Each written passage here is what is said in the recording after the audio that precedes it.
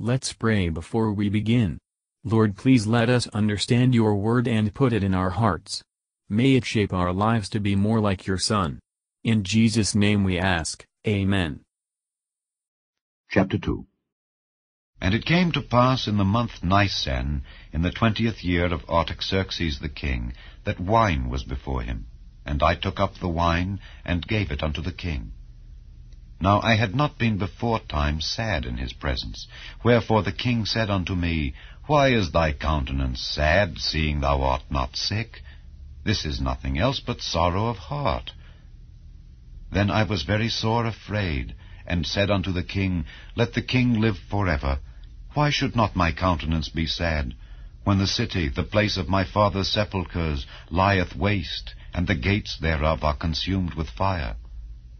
Then the king said unto me, For what dost thou make request? So I prayed to the God of heaven, and I said unto the king, If it please the king, and if thy servant have found favor in thy sight, that thou wouldest send me unto Judah, unto the city of my father's sepulchres, that I may build it. And the king said unto me, the queen also sitting by him, For how long shall thy journey be, and when wilt thou return? So it pleased the king to send me, and I set him a time.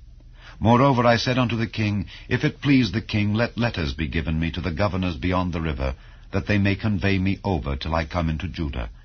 And a letter unto Asaph the keeper of the king's forest, that he may give me timber to make beams for the gates of the palace which appertain to the house, and for the wall of the city, and for the house that I shall enter into. And the king granted me according to the good hand of my God upon me. Then I came to the governors beyond the river, and gave them the king's letters.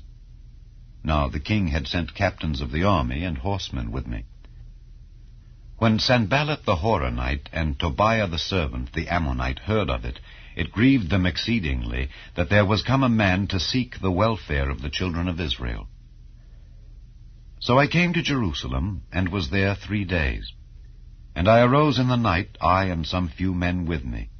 Neither told I any man what my God had put in my heart to do at Jerusalem, neither was there any beast with me, save the beast that I rode upon.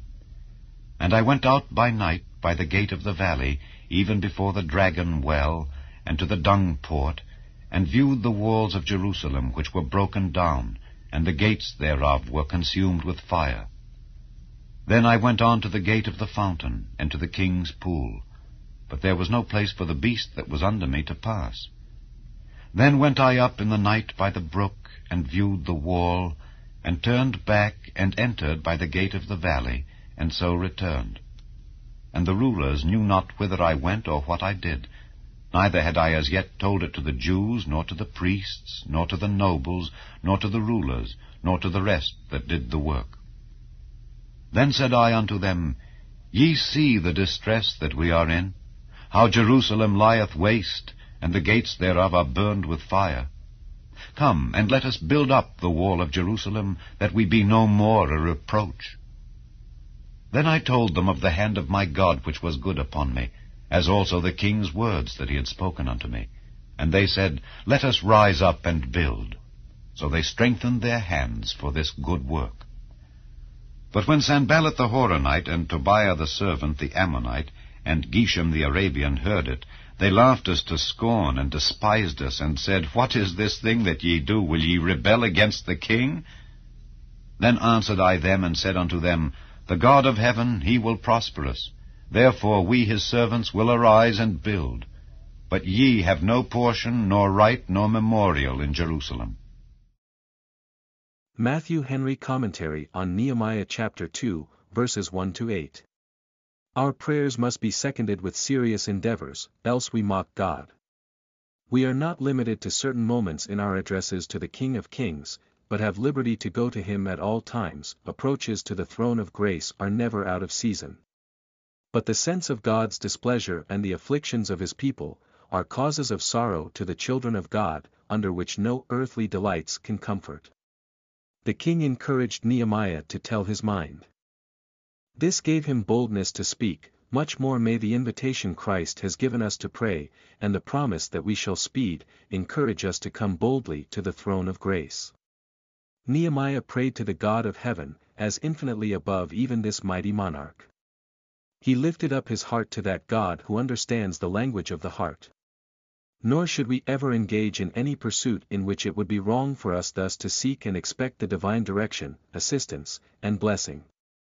There was an immediate answer to his prayer, for the seed of Jacob never sought the God of Jacob in vain. Verses 9-18. When Nehemiah had considered the matter, he told the Jews that God had put it into his heart to build the wall of Jerusalem. He does not undertake to do it without them. By stirring up ourselves and one another to that which is good, we strengthen ourselves and one another for it. We are weak in our duty, when we are cold and careless. Verses 19 and 20. The enmity of the serpent seed against the cause of Christ is confined to no age or nation. The application to ourselves is plain. The Church of God asks for our help. Is it not desolate and exposed to assaults? Does the consideration of its low estate cause you any grief? Let not business, pleasure, or the support of a party so engage attention, as that Zion and her welfare shall be nothing to you. Thank you for listening, and if you liked this, please subscribe and consider liking my Facebook page and joining my group Jesus Answers Prayer.